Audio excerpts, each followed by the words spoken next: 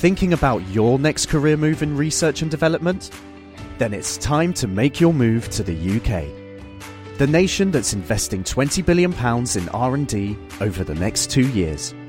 The nation that's home to 4 of the world's top research universities. The nation where great talent comes together. Visit gov.uk/great talent to see how you can work, live and move to the UK.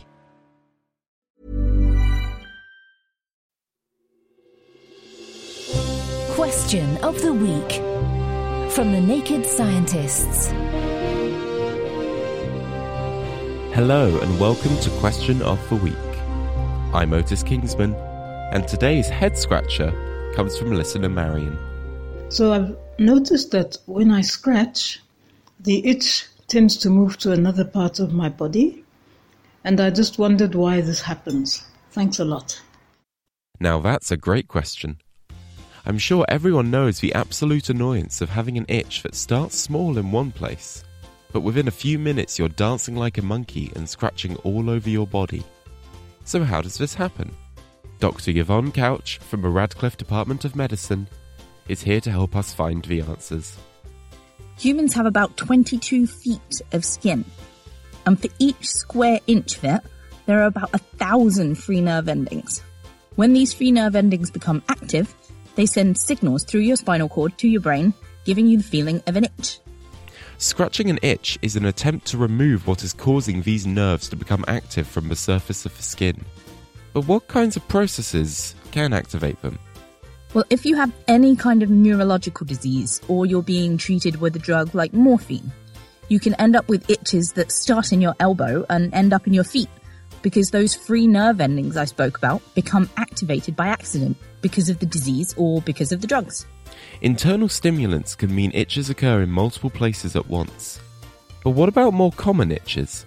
So when we get something like a mosquito bite or some degree of local tissue damage, histamine is released into the skin. It's an inflammatory molecule that's designed to open up your blood vessels and bring more blood to the injured site to fight off any potential infections. But in the process, the histamine stimulates those free nerve endings, leading you to develop an itch in that area. In the process of combating our injury, the chemicals in our blood inadvertently make our brain think we're in more distress.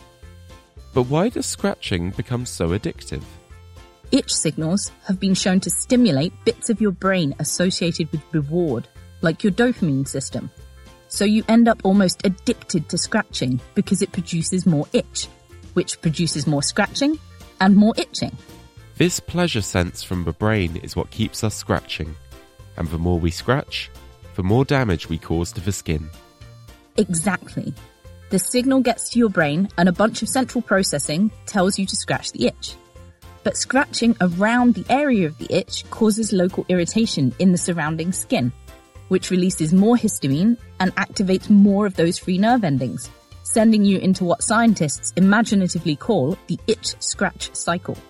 When you scratch an itch, you are telling the brain to release more histamine to make the surrounding blood vessels expand and stimulate the nearby nerve endings. Because your brain likes it when these endings are scratched, it leads to the itchy area expanding and expanding until your whole body feels itchy. When your mum told you not to scratch because you'll only make it worse, she was right. Thank you, Yvonne, for helping us find the answer. Next week, we'll be answering this question from listener Ranjit.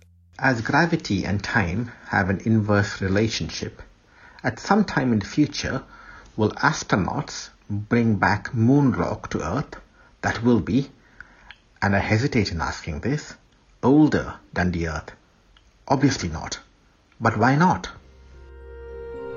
If you at home have a question, submit it to our forum, nakedscientist.com/forum, or email us at chris@nakedscientists.com. I'm Otis Kingsman. Thank you for listening, and I'll see you next time.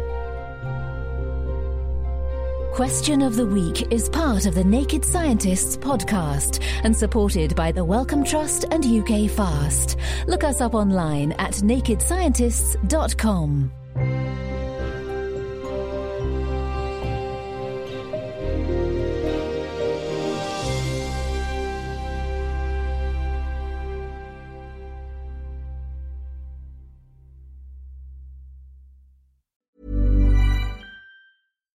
thinking about your next career move in research and development?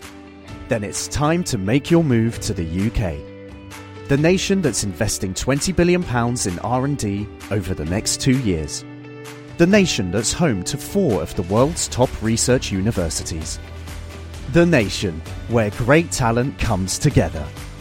Visit gov.uk/great talent to see how you can work, live and move to the UK.